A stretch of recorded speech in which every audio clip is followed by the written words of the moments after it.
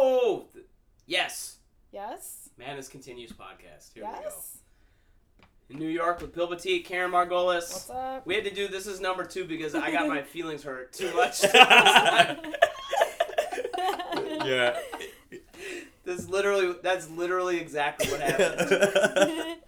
Bill, it started and I said, we're in New York. And Bill said, he didn't even come at me hard.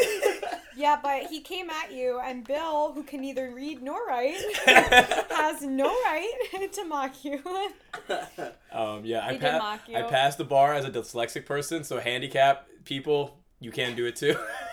By 1 point, and it's only valid in Alabama. You have to tell them the whole story. South Dakota, New Mexico. Actually, that's where we should start. That's where we should start the story. You just passed the bar.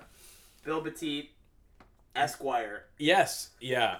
So I'm I passed. trying so hard to respect it. Yes, Yes. tell the story. Yes, so I passed the bar, but not in New York. So it just doesn't count at all. But my score is passing in Alabama, Who cares? New Mexico, So what? Missouri, What? Minnesota, Where's that? New Mexico. What's in New that kind of Mexico? twice. Yeah, man, I can pass in like 7 states if you count some of them twice. And what happened was that It's still a felony to call yourself a lawyer in New York. no, I can still call myself a lawyer. Is it a felony to call yourself a lawyer in New York? Kidding. No. Lawyer? But I just always call him a felon. yeah, no, but it is a felony to hold yourself out as an attorney and give advice. Yeah. So you can't say I'm a lawyer, I'm an attorney. As an attorney, blah blah blah. Well, as an attorney, if people are relying on my advice in New York. I see. Yeah. So but in Alabama. So if you need to know if you can fuck your third cousin, give me a call. I love that you actually earlier were like, I'm gonna get a PO box in all these states. Yeah. Open a law office. Yeah, in South Dakota, I'm gonna be the first Indian attorney there. Oh, so you're Indian when it suits you. Yeah, 100%. Why be anything unless it suits you? Yeah. Well, I mean, you are basically white. Yeah, man. Well, you know. You should never say the N-word. It's actually offensive. It was when fun you to say watch. It was fun to watch the crowd try to digest that premise when you were on stage last What night. was when you the were premise? Like, well, he was talking about how he's like, I think the exact premise was, or the premise was you're people don't believe you're white, or like so people believe you're white or something. What was it? You gonna? Oh, is that the 23andMe, right? That's what it was. Yeah. That at what point do I lose my N-word privileges? That was the bit. Literally, you never have. Yeah, but like the thing is, I don't want to find out if I'm 50%. Everyone's kind of okay with me being like saying the N-word, like, oh yeah, but if he's 50%, that's fine. Yeah. Right. But anything less, if I'm like 32% black, you're like, no, unacceptable. I just like the thing that I love that the punch of that bit is you're like, my kids, no way. No way. Yeah, I forgot to do this tag, but I was like, and how black do I have to be for my white girlfriend to say the M-word? 150% black, trick question. Oh my god, so black that it made her transracial. Yeah, it's man. true though. Part of her was black when you were in it. Exactly. It has to be at least 9 inches black. This is a conversation for boys. Like, Keren is not interested at all in this. No, I love it so much. Yes, she's black when you're in her. Yeah. Somebody fucks. Yeah. I can't lean forward. I actually can't. So Bill and I just high-fived, but I can't lean forward actually because I'm in a chair that will fall apart if I move around. I've already destroyed one chair in Bill's apartment. He destroyed it. Yeah, there was no. It wasn't the chair's fault. The chair didn't betray him. No, he betrayed the chair. The chair was doing its job fine. Yeah, and it just couldn't handle it. That was like it was a red flag to me. It was like an investment banker and yeah, that was a joke at the end of that. Oh, you do sound like a lawyer. Yeah. And here, insert joke. You're an attorney. Yeah. It was exciting. So here's actually kind of what I wanted to talk about on this pod too. Is that what was exciting was you guys are gearing up for the show that, knock on wood, Thank which you. I'll do very quietly, will potentially be on Sirius XM, which is really exciting. And that was really, really fun to watch you guys record that. Yeah. That actually, and it's amazing because it felt like, to me, watching it, as I was like, I can already see this. I can already, in my mind, could imagine people watching it. Cool. It was like really, really freaking cool to do. Yeah, and I was like totally gushing about how much I liked it afterwards, but it was actually really fun to listen to. And like basically, it's called Love, Sex, and Power, and you guys basically answer. I mean, there's a handful of things you do, but you basically answer people's questions also on the radio show, which I thought was really interesting because I'd never heard the way that you answer those questions, which you kind of like dissect, sort of using lots of different like evolutionary psychology, frame control, you know, all this different psychology. You sort of break down those questions in a way that I don't think I've heard any other relationship show do that, which is why I thought it was so fascinating.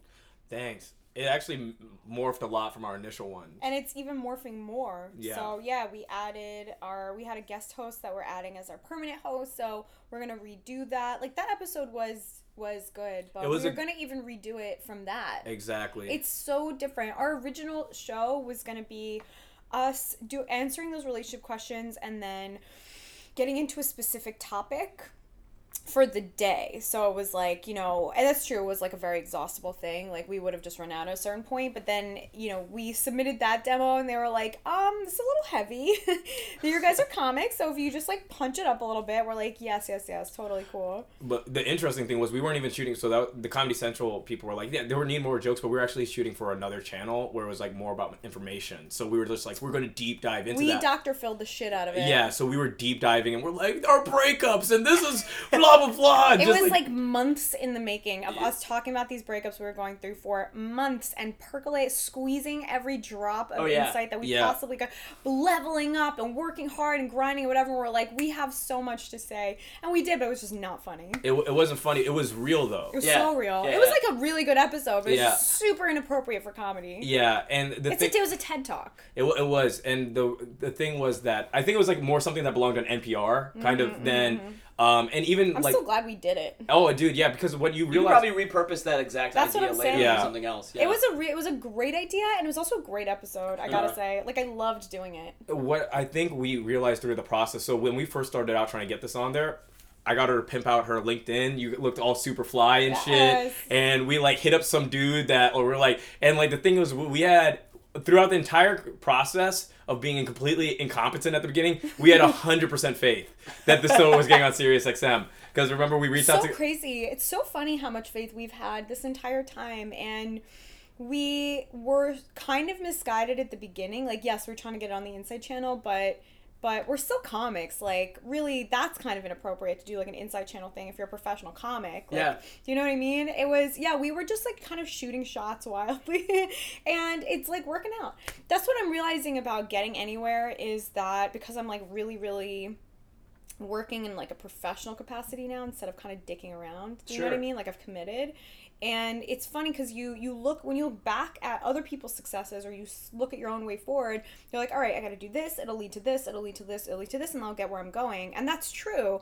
But that linear, like that, you know, forward path exists in this cloud. And we've talked about this, like in this cloud of other actions and energy and tons of stuff. Misdirection. Yeah. You do this, you do that, you go off in this direction. That doesn't work out. Yep. So yes, step A leads to step B, but you're taking 50 fucking steps to get to B, you know? Yep. You have it's like this culmination of almost like you have to keep this avalanche of like momentum. You don't know what's going to be the thing that leads to the next thing. It'll be something. Yeah. But it's not necessarily. We had all these very specific plans. It's not how anything works. I mean, like we talked about this a little bit when like the way that like I think about the TV show. Like I've done this on the pod, talked about it a whole bunch. But like when I originally set to shoot like that 30-minute special or whatever that I made in Chicago, I didn't think that would lead to going to Edinburgh, and I didn't think Edinburgh would lead to shooting the show with Zach or whatever. But, like, all of that stuff happened. Right. And it's strange because it's like you never know what those things are that are going to end up moving you forward. It's not a linear progression. You guys are just... You just have to hit the wall with all kinds of, like... of activity. We've talked about this too, where it's like you and Bill, I think you made this point where it's like you know exactly what's going to happen if you do nothing because it's nothing and it's very predictable and there's something controllable and reassuring about that. So when you get depressed, which we all do, you know, we're all creative and it's weird and it's up and down. When you feel out of control, you know a way to control it, which is to stop. Yeah, some people need that predictability. Some people are really afraid of having anything actually moving around because it's too much. I'm afraid of having anything moving entropy around, but I'm more afraid of not doing a thing. Do you know what I mean? Yes, I'm very scared of going forward, but I'm more scared of doing nothing. It's just to like relate this back. Also, like the other thing I want to talk about is like Bill. You've got this this online course coming out, which I'm super excited about, and it's fascinating because you're collaborating with James on this a little bit. James Altucher, who we've talked about on the pod before, but when the whole way that this has come about to the point that it's at now, you and I had this back in Chicago, met and had this idea where we were like, we're going to try to do something every day. We're going to reach out to somebody who could like change your life or like whatever.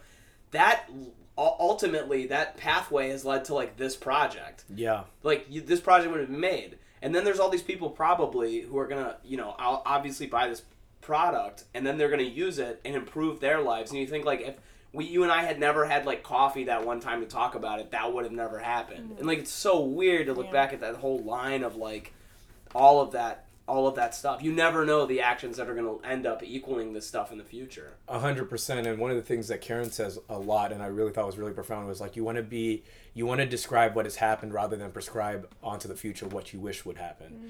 And you want to describe what has happened rather than prescribe onto the future what you wish had happened. Yes. And so often the time, like if you get too caught up with prescribing like what events are supposed to be, who's supposed to be what in your life, whatever like that, it actually catches you in a state of paralysis, because as soon as you're going to reach a point where you actually aren't predicting what actually happened, and that's unsettling. It's unsettling when we've invested a lot in a model of the world, and then we're shown that model is completely incorrect.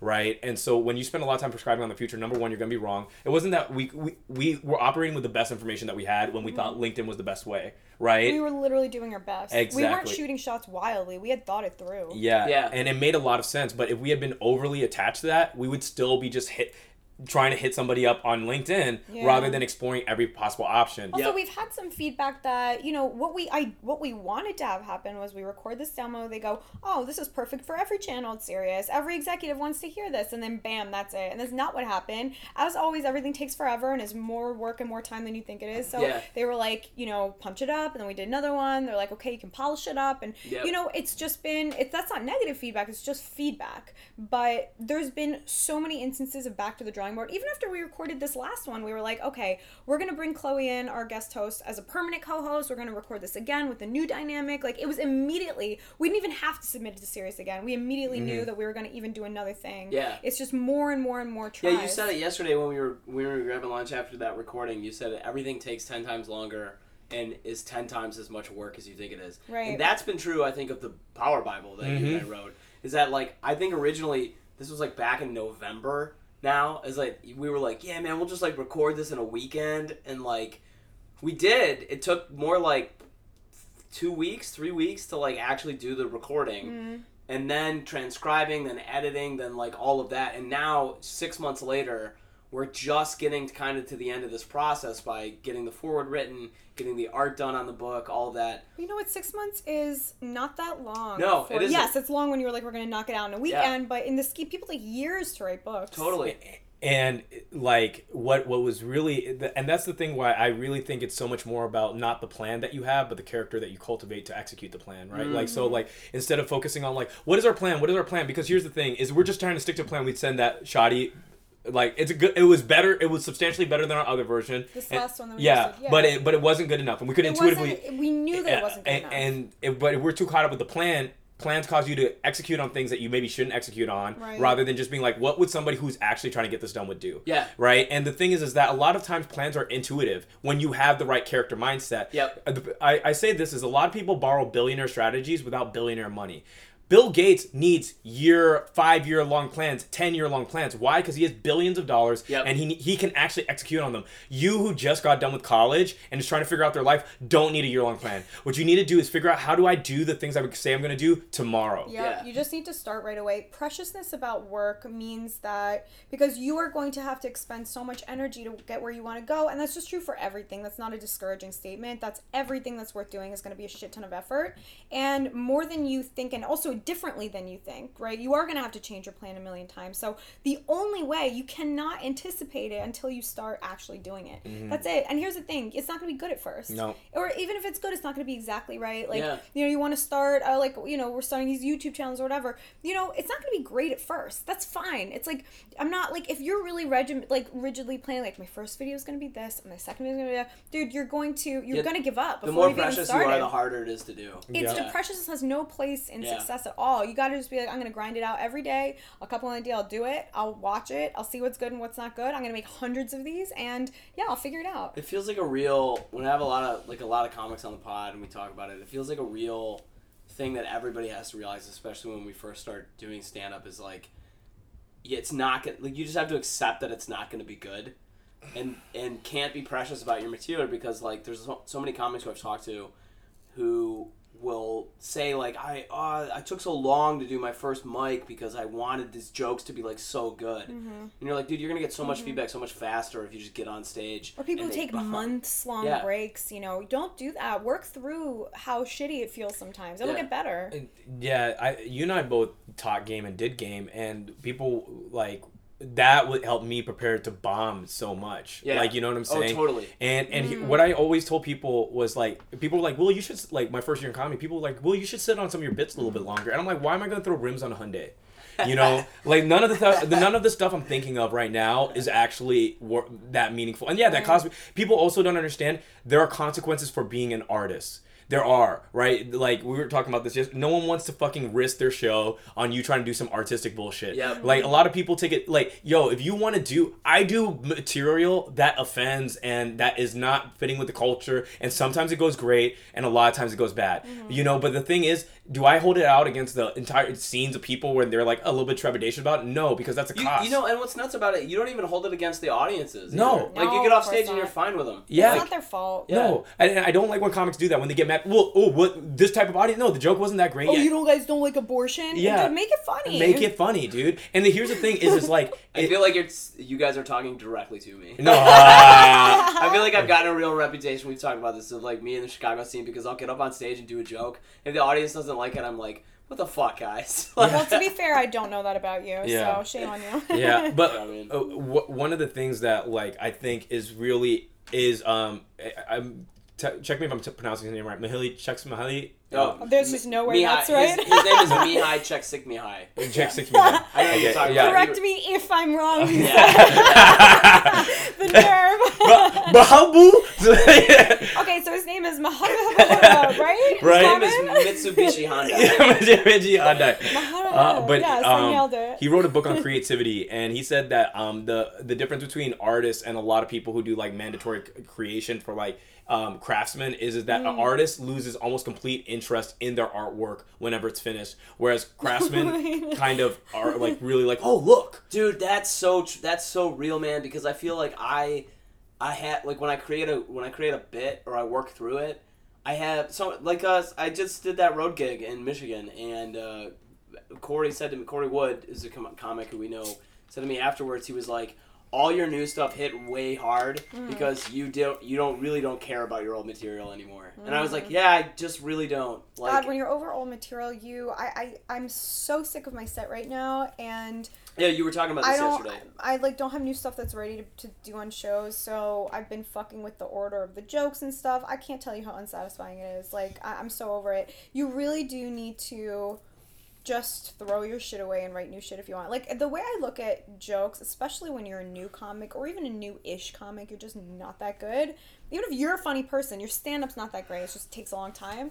It's like, I look at it the way I look at relationships between very young people, right? If you're like 18, 19, 20, 21, 22, 23, and you're like, I don't know if it's going to work out, break up. Yeah. The whole point of that relationship is for you to practice, break up, move on to the next one. That's the whole point of your jokes when you're new. Write them, throw them away, write them. I think that's so real too, because I think that you have a relationship with your art, and it a lot of times feels like it's a very intimate relationship, and in many ways it feels like a very passionate or serious relationship because you're experiencing emotions as you're doing it. Right. Especially when you're writing material that feels like it's moving in the right direction. Like I've been working on this tall guy material, and a podcast listener will know because I've been talking about it for like months, because literally I've been working on it for months, and probably almost 2.5 months now that I'm thinking about it.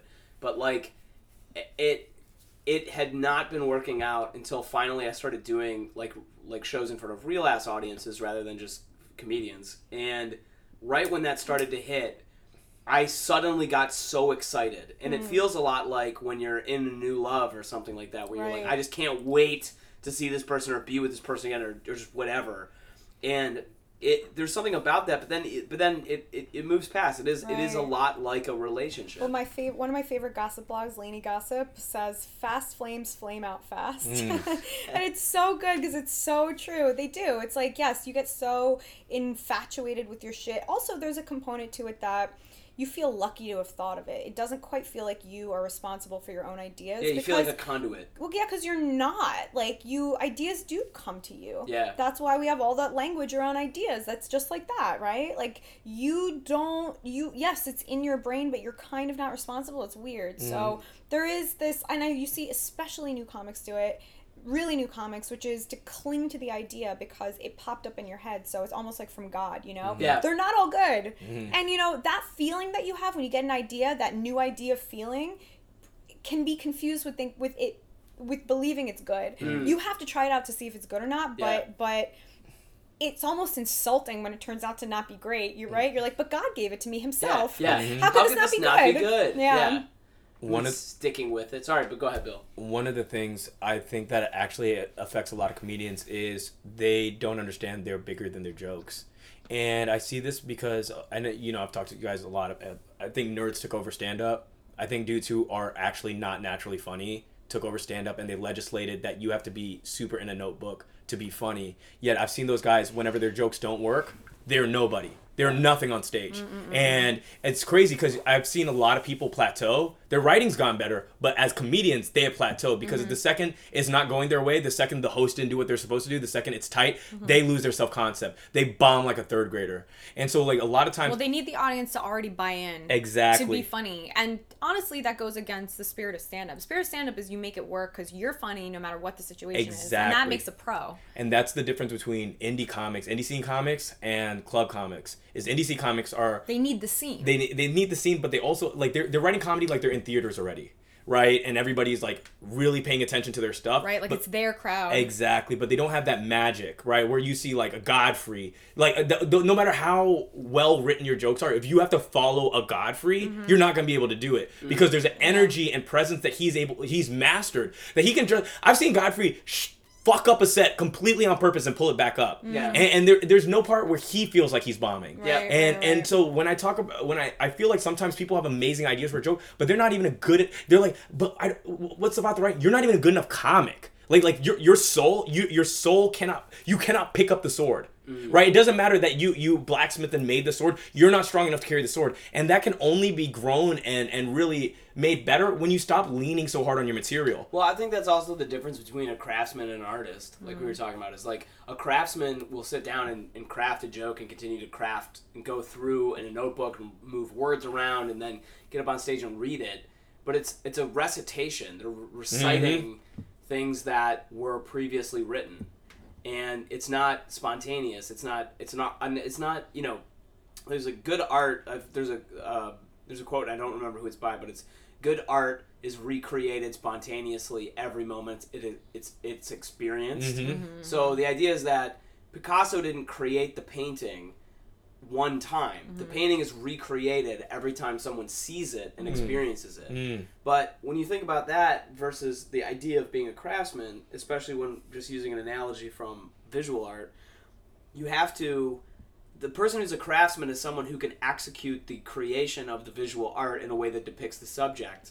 That's good. And in the same way, by analogy, it's almost like you can write a joke and you can move me in a handful of words and syllables from one place, turn an idea funny, and then hit a punchline. You can do that, but you're not recreating spontaneously the experience of that joke, of that like humorous thought on stage. You're only reciting it. Well, this actually gets into frame because as a comic, it's your job. The reason Godfrey can do whatever the fuck he wants on stage is because he has an unshakable frame. Totally unshakable. When Godfrey's on stage, it's Godfrey's room. Yeah. You know, it's Godfrey's world. It's you're in it, right. So what he says goes. If runs a set into the ground, but he doesn't think he's bombing, then he's not bombing. Yeah. Do you know what I mean? A new comic, the thing that comedy gives you is a strong frame over time because you have to, right? Because you don't start out that way. So a new comic gets the feedback from the audience and internalizes it, and then that becomes, the audience knows when they're controlling you versus when you're in charge, right? Yep. My ex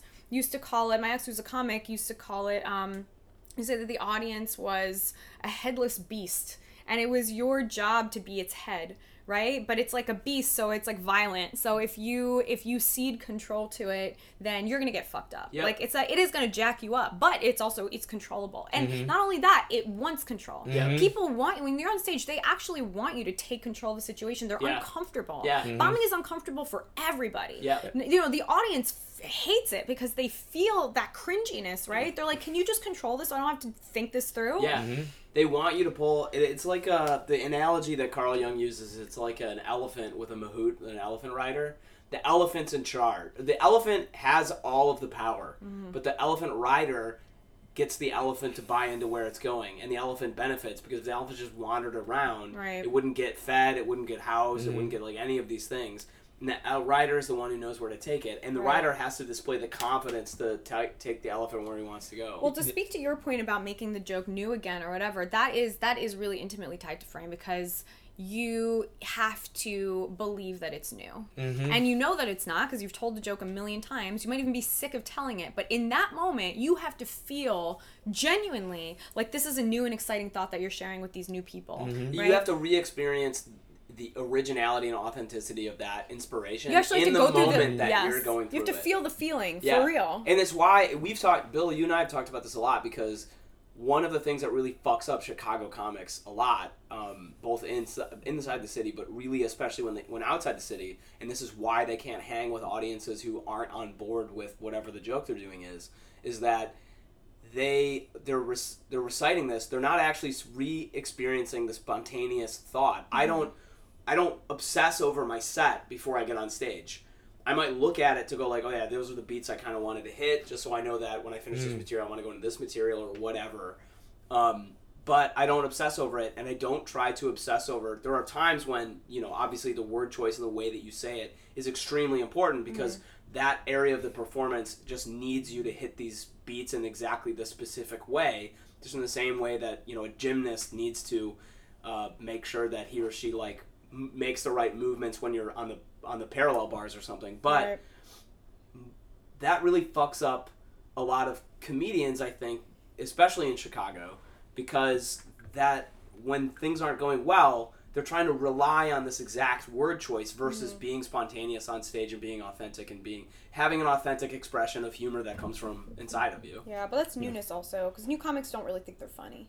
You do privately when you're with your friends, but when you're on stage and the wind is taken out of your sails, you secretly don't think you're funny, and so you're not. No, and here's the thing, and this is endemic with open mic comics, is they won't allow people. I know, I'm dead serious. I know. Yeah, I know. No.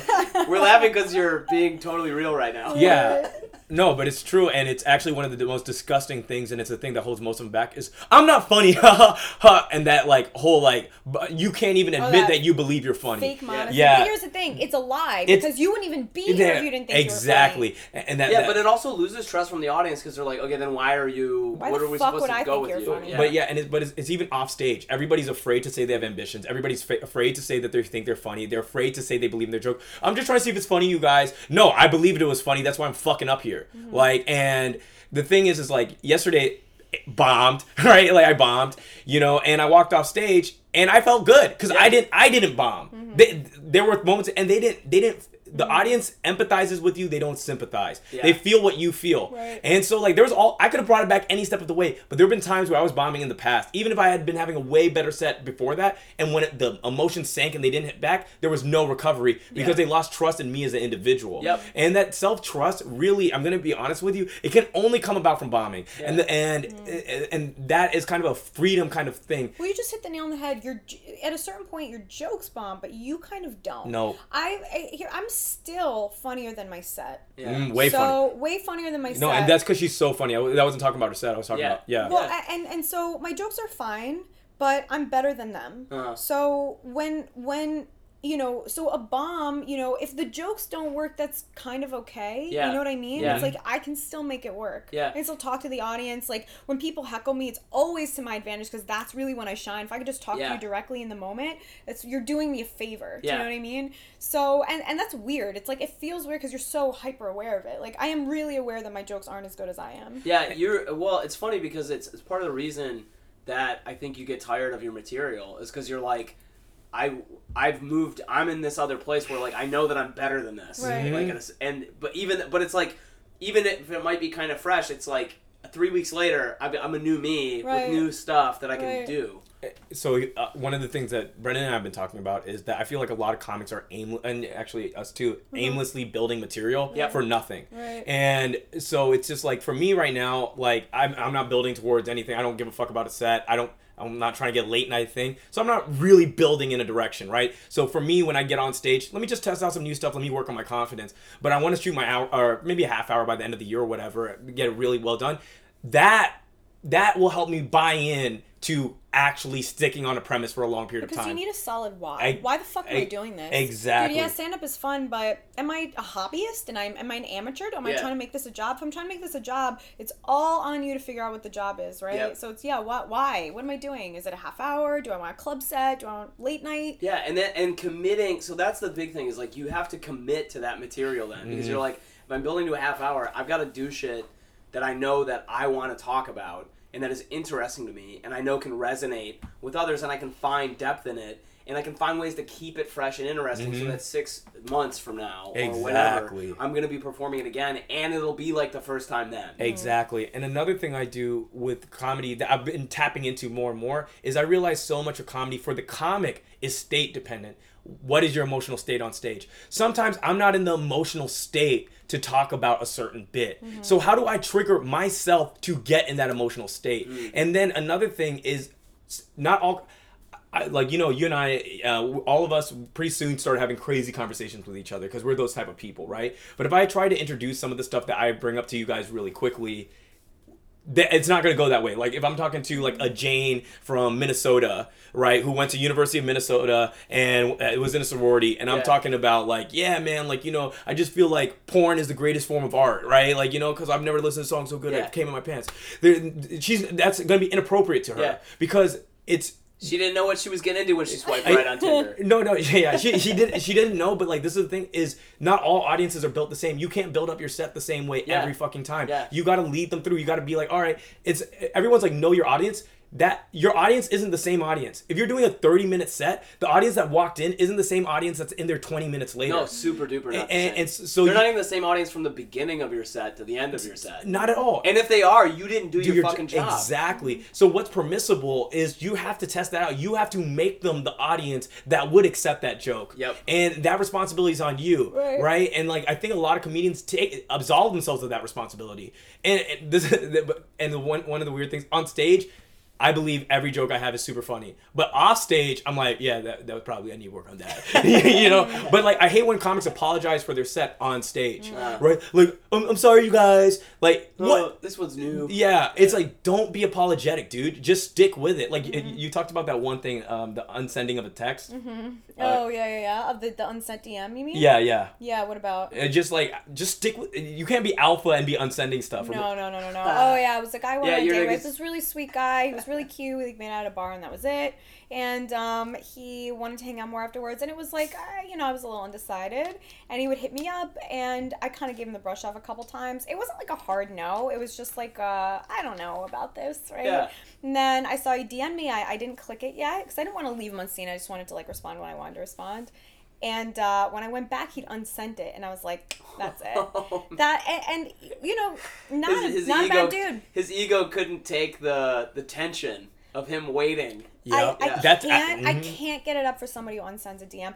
I don't unsends it for that reason, right? Sure. Like when my ex and I would DM or whatever, I remember once, and I never noted, I don't get Instagram notifications, like the bane of my existence. I don't know how to fix that on my phone. It's just crazy. So people can unsend things, I'll have no fucking idea. Whereas if I do it, I realize during the day, you just see it. You just see that someone unsent it. It's like crazy. So you have to do it in the middle of the night. But one time we were DMing and he was like, that unsend feature is like the shit, right? And I was like, oh, you too.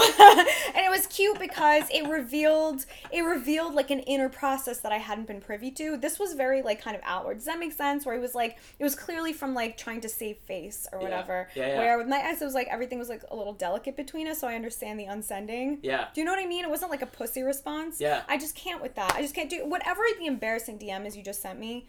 It's been a day, and just I probably saw it. Just fucking stand by it. Just leave it. What's the worst that can happen? Whatever. I opened this podcast with talking about how I couldn't handle Bill's like middle school tease at me. Yeah. And I folded totally. Right. I mean, but like the thing is, it's also just, it's not a masculine thing. Just like, just own your shit and stay there.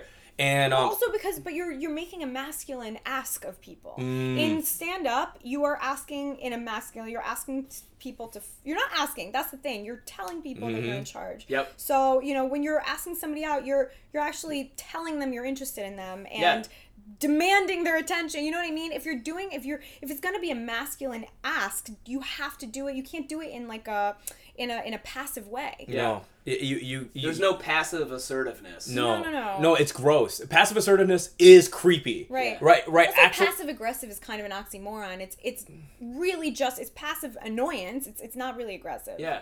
Well, that's what I mean. Like, there is no word, I guess, or term as passive assertiveness, but that's kind of what it is. It's like if you're like some dude who's hanging out. That is actually creepy. If you're some dude who's hanging out on the periphery, people are like, "What the fuck are you doing?"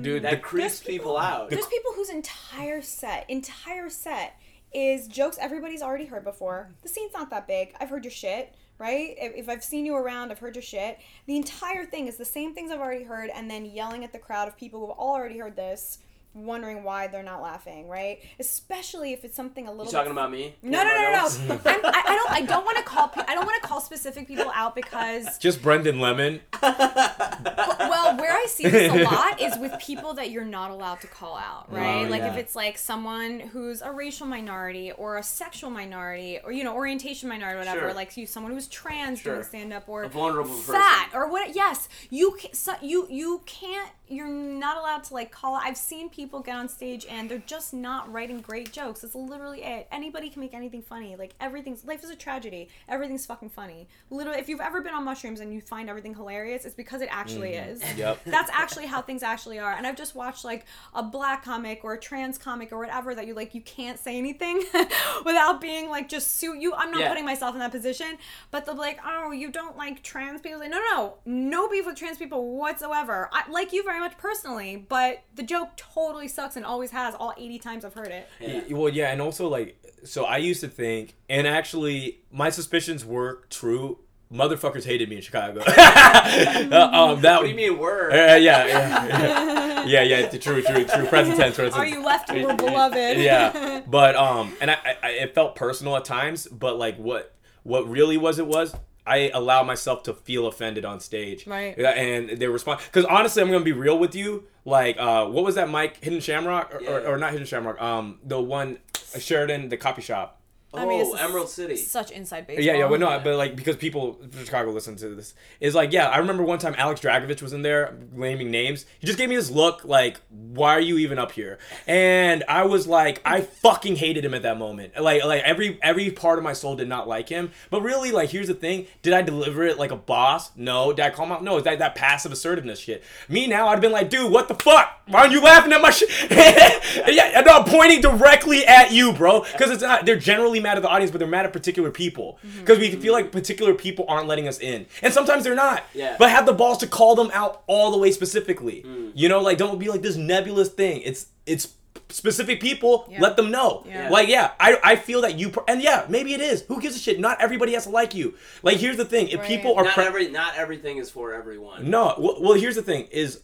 If somebody is prejudiced and you want something from them, that's your fucking problem. And it's not prejudice. And they didn't like me because I was black. They fucking loved tons of different black people. They probably love Hannibal. They just didn't like me. And that was my problem at that stage. So it's not the audience's problem that they're not laughing. It's your fucking problem. And it's not people, you being offended is always your fault. Because you don't have to be. Yeah. You just don't Brendan. offend. Yeah, but you know what? To be fair to you, Brendan, and you were like, you know what, I'm gonna start this over, have a cup of coffee, you came back and you made fun of yourself, and that was it, because being offended is a choice, and then you unchose it. Yeah. It's that simple. Yeah. And also, we always say this between us is, I mean, just because you and I don't talk on the phone, but we always say it's not what you do. Karen. Where have you been? Yeah. But we always say it's not what you do, it's what you do next. I'm just deleting this.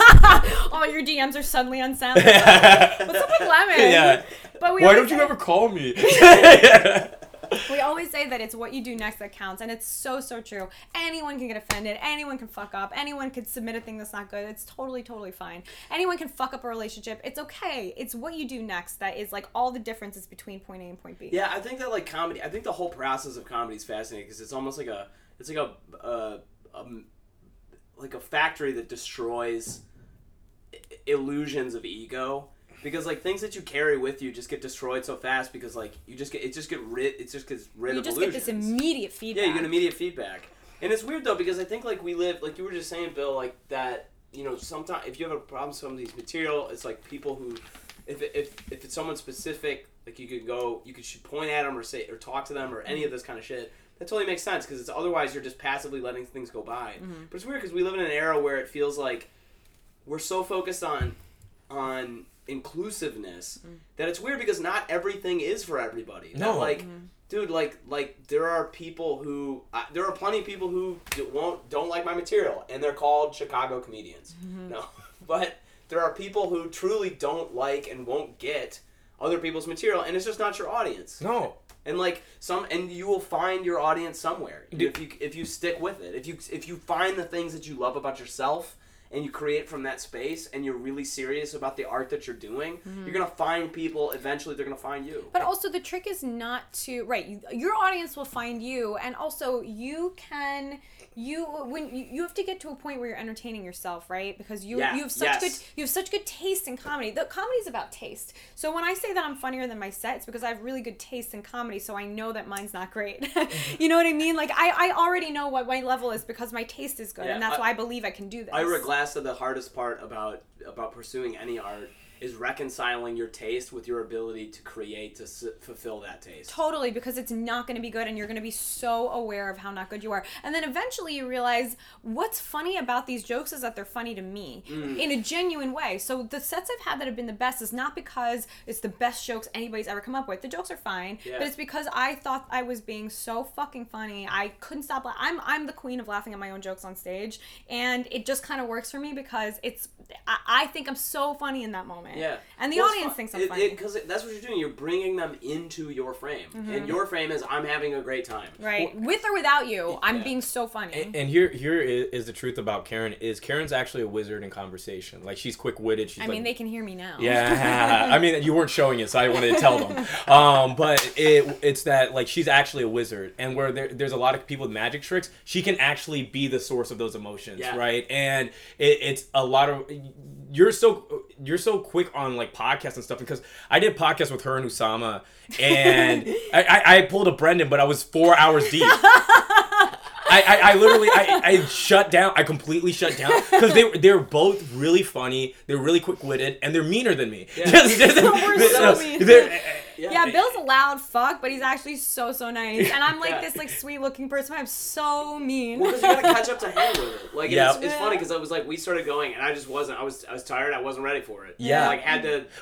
And you were also getting things ready. That's also a big thing. Is getting things ready puts you in a state of like, I need to be logical here. Oh, you're linear. In a homework state. Exactly. That's the opposite of comedy. And so, like I was getting all the stuff together and everything like that. And then like the first day, Usama comes in eating a fucking sandwich on the mic. Oh, yeah. And like we have a really good fucking audio guy, like one of the best in the biz. And I'm like, hey guys, let's stop dicking around. And then I text Keren during the pod, right? And I'm like, hey Keren, let's stop dicking around because like Jay's like really expensive on the road. She's like, oh yeah, okay, keep dicking around, got it. Dude, that's so real. Like earlier today, I had to do a whole bunch of work as soon as I got up this morning. I go to a cafe and I like start like typing away, and I'm like typing all this shit, and then like Zach, who's the production partner on Funny Planet, shows up, and he walks in and he's like, hey buddy, how you doing? And I was like, hi. Like, and I just went right back, and he was like, what's, and then like, so we're walking down the street, and he's like, is everything okay? Like, what's the problem? I'm like, dude, I'm in like a production focused writing emails, doing shit. Like it takes you a minute to like get out of this headspace and into the other headspace. I mean, it just happened to me yesterday where it was like I was taking the lead on the show, right? The show that we were all three of us doing, and it kind of fucked me up to be organized.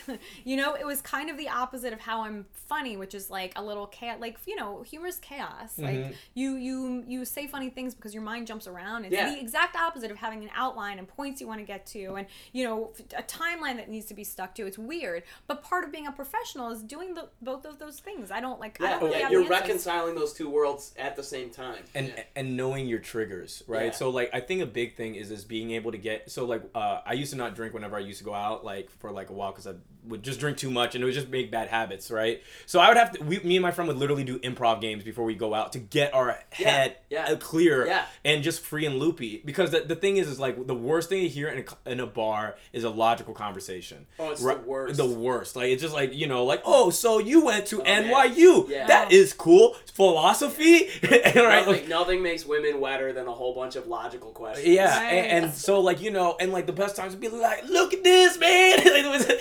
And then you're just, it's even in the tone of your voice. That's another thing I realized so much about stand-up was like, I could tell how experienced somebody is at stand-up by the tone of their voice on stage. Mm-hmm. Like how fearless it is, or how much, and also there's even a different, because people are like, you want to project like you're confident. I can even tell when you're projecting. Like when it's your actual funny voice, like you're like, yeah, you know, you're just like there. And like the thing is one of the funny things is when I get too logical with my set, and I wrote down all these like really meticulous jokes. I have to remember the jokes, and remembering is not funny. It will destroy your set. Yeah. Because it comes from a different part. It comes from the neofront cortex, and we elicit a lot of the components of somebody who is lying. Yeah. Because a person who's lying has to remember what they're saying. Exactly. You're losing the audience so fast. There's like natural distrust. Your eyes move up. All the stuff. Your movement is like mandatory. Yeah. It's like I remember. It's so funny because I've known you for so long. I remember when you would do that on stage. Chair almost broke again. That chair. I can't wait till he gets impaled. Just sodomized. Oh my god. I ate it so hard at it's called Philly Comedy Club. It's like a room that they turn into a comedy club every weekend or whatever. That anyway, it doesn't. A booker from New York Comedy Club books it from like afar.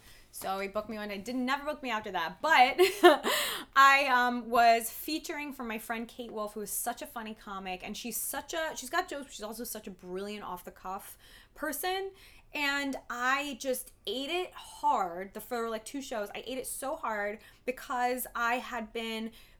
First of all, I hadn't interacted with anybody all day. I like woke up in the hotel, went to get something to eat, did my little thing, sat in a cafe alone, wrote my whole set out meticulously, every line, moved it around, and then I was like, must remember, da-da-da. I was still looking at my notes by the time I got to the club. Oh no. And then just I was about to go in the front of your brain. Just trying to cram it in there because not trusting myself at all. And then I get on stage, eat it. Of course, how was I supposed to not? A new comic with material that's just okay, totally in her head, not being herself and funny. And there was just no fucking. Also, it's a hard room. It's a weird, long room. Oh yeah. So you're staring at basically a wall, and then the audience is like to your left and right, and they're all drinking and eating. It's bizarre, right? There's sounds like a shaft and balls. Yeah. Every room I know like that has gone out of business, but this place is still sticking around. It has the potential, but anyway, then Kate goes. I get off stage. I feel so stupid. You know, you're just humiliated. I'm like, what am I doing? What is the point? I'm just gonna go kill myself. Kate was like, all right, first of all, relax.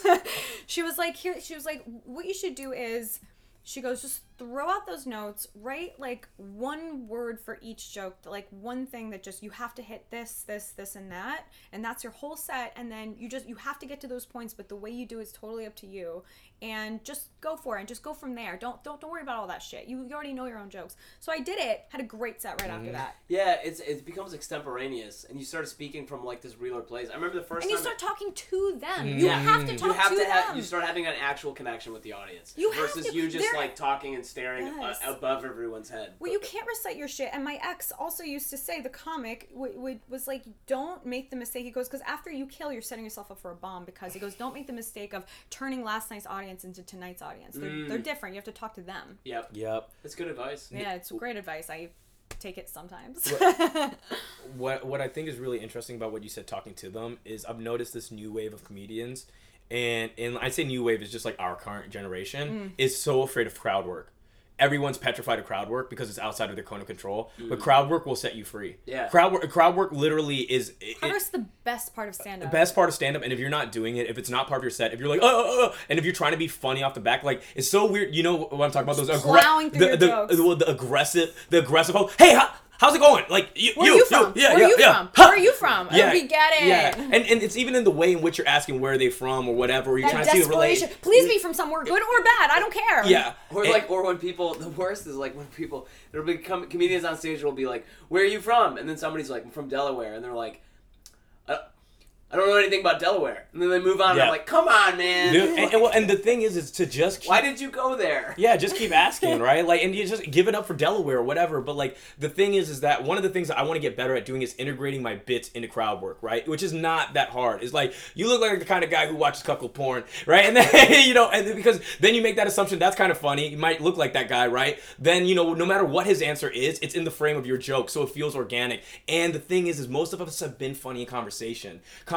I remember having the epiphany that I have already been the funniest I've ever gonna be as a person because I've been really funny off stage. I've had people laughing, so it's just about capturing that guy. And then putting him in front of people. Exactly. Yeah. Something else that my ex said, which was so profound, was that he goes, starting to do stand-up is the process of getting back to being as funny as you were before you started stand-up. Yes. Yeah. How fucking deep. Like, it's so true. You're like, I'm funny, I can do this. Bam, you're not funny at all. Yeah. You're the least funny person who's ever lived. And you're like, what the fuck was I thinking? Because you have to, we've talked about this before, you have to create all of that context. Because it's weird. It's not, you have to go through a process of letting go of trying to perform to what you think you should be doing, and that frees you to be who you really are. But at the same time, you're going through a process of creating.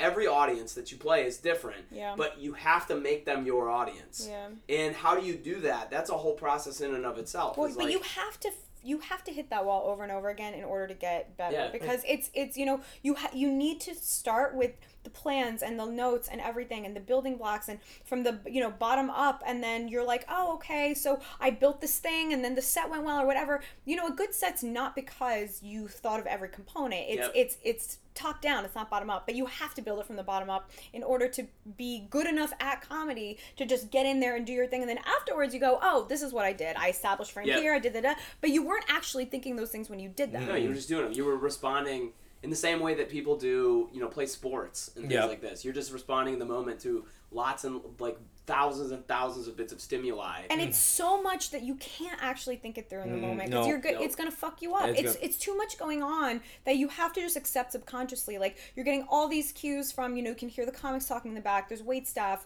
there's lights in your face, the stage is a certain way. And you yet have to stay focused on... this person's laughing, that person's whispering to her boyfriend. Like, there's all this shit you have to take in at once. You can't really think about it. Yeah.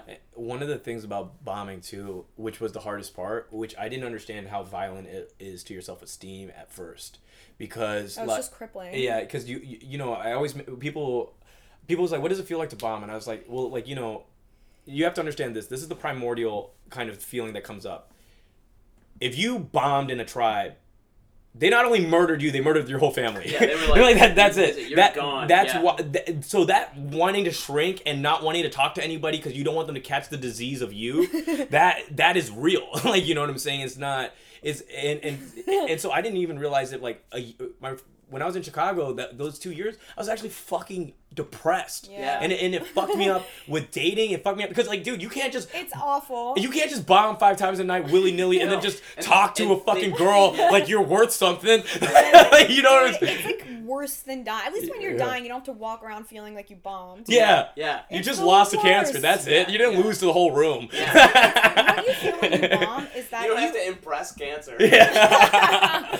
Well, you put yourself out there. This is material that you're probably still in the preciousness stage where you're married to your fucking material. You're like, this is great. It's a great idea. It's a great. I can't wait to tell these people my amazing ideas. They're gonna love it. They're gonna love me. You do it. You tell them what you think is great in a way that you hope they think is great, and then they don't like it. Not only do they not like it, they do not like you for doing that to them. Oh yeah. Mm-hmm. They kind of hate you, and then if you got to see them on the way out or whatever, there is nothing more crushing to the soul. I remember once I ate it so fucking hard. I've never ever bombed harder than I did this way. It was like a 5-minute set. It was the worst experience ever.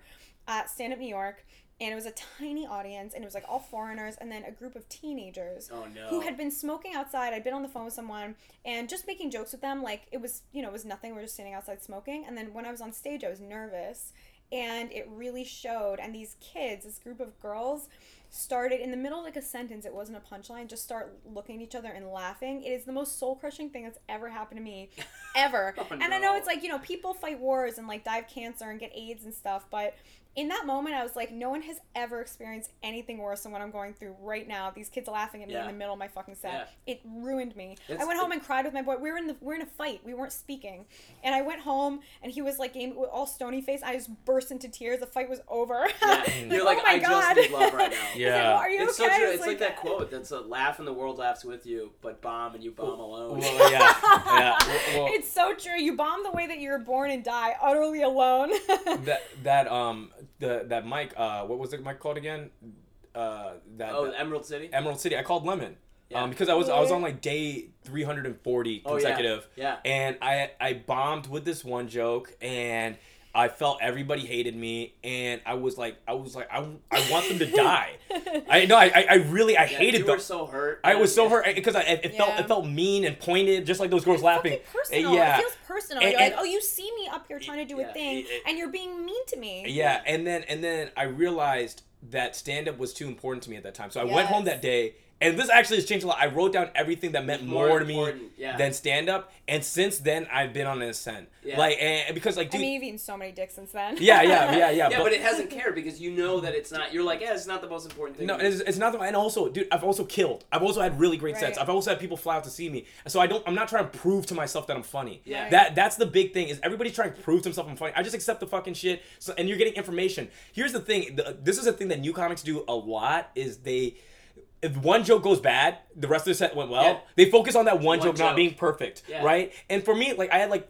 3 or 4 hits, one big hit last night. That's all I focused on. The rest of it was like, all right, like I do that same. Also, it's like, sorry, go ahead. No, go. Well, I was just gonna say, also just like play the game. You know how sets work. Yeah. Just stack your shittiest material at the begining. Yeah. Say one thing off the cuff to get the audience on your side. Say a bunch of shit they don't care about, and then end with a strong joke. And I promise you, every time people are gonna go, great set. Yeah. You know it wasn't great. Yeah. They ended strong. Nobody cares. Nobody cares. Just play the recency game. bias. Don't be precious about your stupid stand-up. Stand-up is, if you want to do it for real, it's a job. So treat it like a job. Yep. You don't get, if you fuck up at work, you're not like gonna go kill yourself. You're just gonna go do better. You have good days, you have bad days. Right. And I think that like that's I think that's part of it is like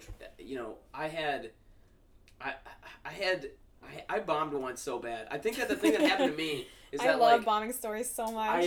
I think that it's like as soon as you start accepting, there was this thing that somebody said to me in the world of pickup actually, which was it's not about approach.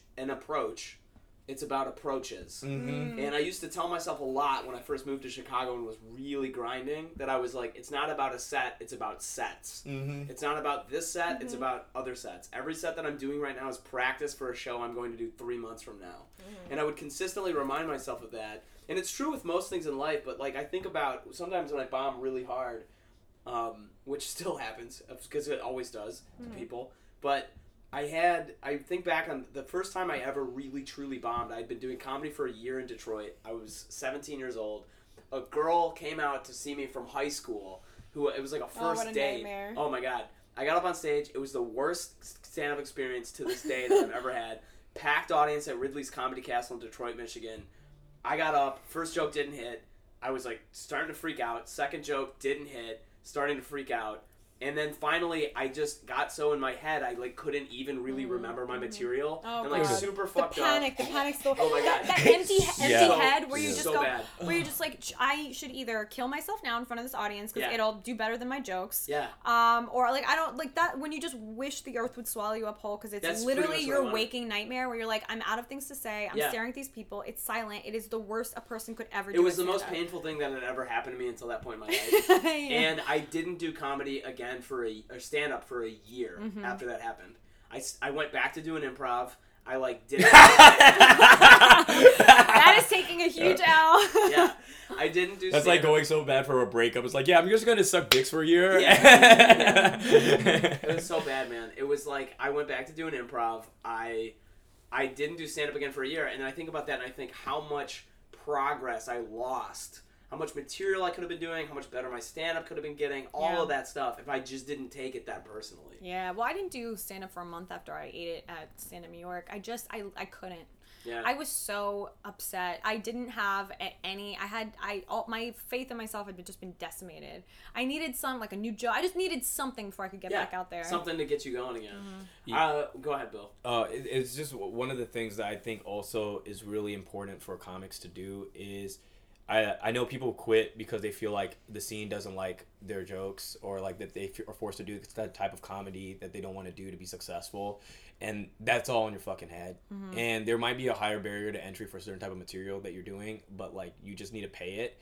And Drew Michael is like, I really like his comedy, and a mutual friend of ours had done a lot of shows with him, and he was like, can you just not bomb right before I go? Because apparently Drew Michael like would bomb stupid fucking bad, right? Suck all the life out the room, but that's why he would produces some of the best jokes I've ever heard, and it's because he literally takes it to that place. Yeah. And every comic I really love bombs stupid hard, and all the comics I'm like, they never try to go for that gold. Yeah, and so like to me that's what it's about. It's about cultivating that fearlessness, and that's what Godfrey said that to me. He was like, I've just been losing fear. That's it. I've become more and more fearless, and you have to earn fear. It's not going to come by proxy of just like not doing. You do stand up for a long time, and you can still live fearfully. Just like somebody can live to 100 and still not be fearless, right? It's like, how far are you willing to take some stuff? How far are you willing to like get weird, or and how much can you trust yourself to pull it back out of it, right? And that's all stuff that's in your control. But getting better at stand-up's not in your control. Just like getting better at anything's not really in your control. The things you do to get better are in your control. You can, try to, memorize words to learn a language, or, work out and get more fit. But the actual level of fitness increases without your participation. You're just doing the exercises to get there. Does that make sense? Yeah. So if you just bomb, set, force yourself to go up every night, mics, shows, whatever. It's a grind. That's why they call it that. But, and no, you're not going to think your way better, but you are going to get better because you're doing those things. Yeah, you can't be an engineer about it. No. Nothing works. And also, like, the hubris of you thinking you can, that's not how anything works. I used to think like that, though. Hubris. Isn't it, though? I sound so smart right now. I think that was my mistake initially, was I thought I could outsmart everybody by grinding everybody. I thought, like, literally, it's paid, getting good at stand-up is paid in sweat. When I realized it's, like, kind of just paid in whether, number one, this is one thing, also, how you dress matters, and how your life is off stage matters. I got more confident and self-esteem off stage, translated on stage. Totally. I wasn't enough of the dude I needed to be. Because you weren't attaching all of this well-being to the outcomes of what happened on stage. Exactly. And also, you're not different when you're on or off stage. Like, that's something that it's just endemic to, like, endemic to new comics. It's just what it is that you're so different on and off stage. Endemic! It is a disease. Great word, right? Seasoned comics, like veteran comics, are either the same person on and off stage, just a little heightened, and you're like, wow, you're fucking spectacular, or they're a character, on stage, and so they're intentionally different. And they know that character. But it's intentional, right? It's not an accidental difference, and that's the thing. It's like you have to loop back around to who you actually are. It's hard because we have so many reflexive survival mechanisms to not die when we're on stage. It literally feels like you're gonna die. Yeah. So you're like, okay, well, what's gonna make me die is being myself. I don't trust that. So I have to be a girl that goes, so what about abortion? Like, okay, so that's not really you. Vagina. What about my vagina? Yeah, talk about abortion vaginas all day long, but make it you. Yeah. I feel like we should wrap up because we're heading up on time on this pod, but this is amazing, man. And anyone who's not a comic is going to want to kill themselves totally. Listening to this. Totally. Where can everybody follow you guys, and what should they watch out for? You can catch me on Twitter, Keren Kardashian, Keren Kardashian, you already know. And then Insta is Keren Margolis, KerenMargolis. And then watch, I post spots and everything. I'm always doing spots in New York. Yeah, and me. And Race Wars podcast. Check out Race Wars. Yeah, it's a good podcast. It's a great podcast. You can, you guys can find me at Bill Betweet on Twitter. That's disturbingly real. And also at Bill Petit on Instagram. Be on the lookout for the Frame Control product. It's going to be in every household pretty soon. Learn how to manipulate people into doing what you want. Look up for the Power Bible my co-author on this joint. Hell yeah, man. Dude, we murdered that shit. It's the most timeless classic ever. I think it's gonna go the Power Bible, then the actual Bible in history. Yo, this book's going triple platinum. Triple platinum. And actually, look out for Badland Chugs. That's so insane. Oh my god. All right, guys. Thank you so much. Bye.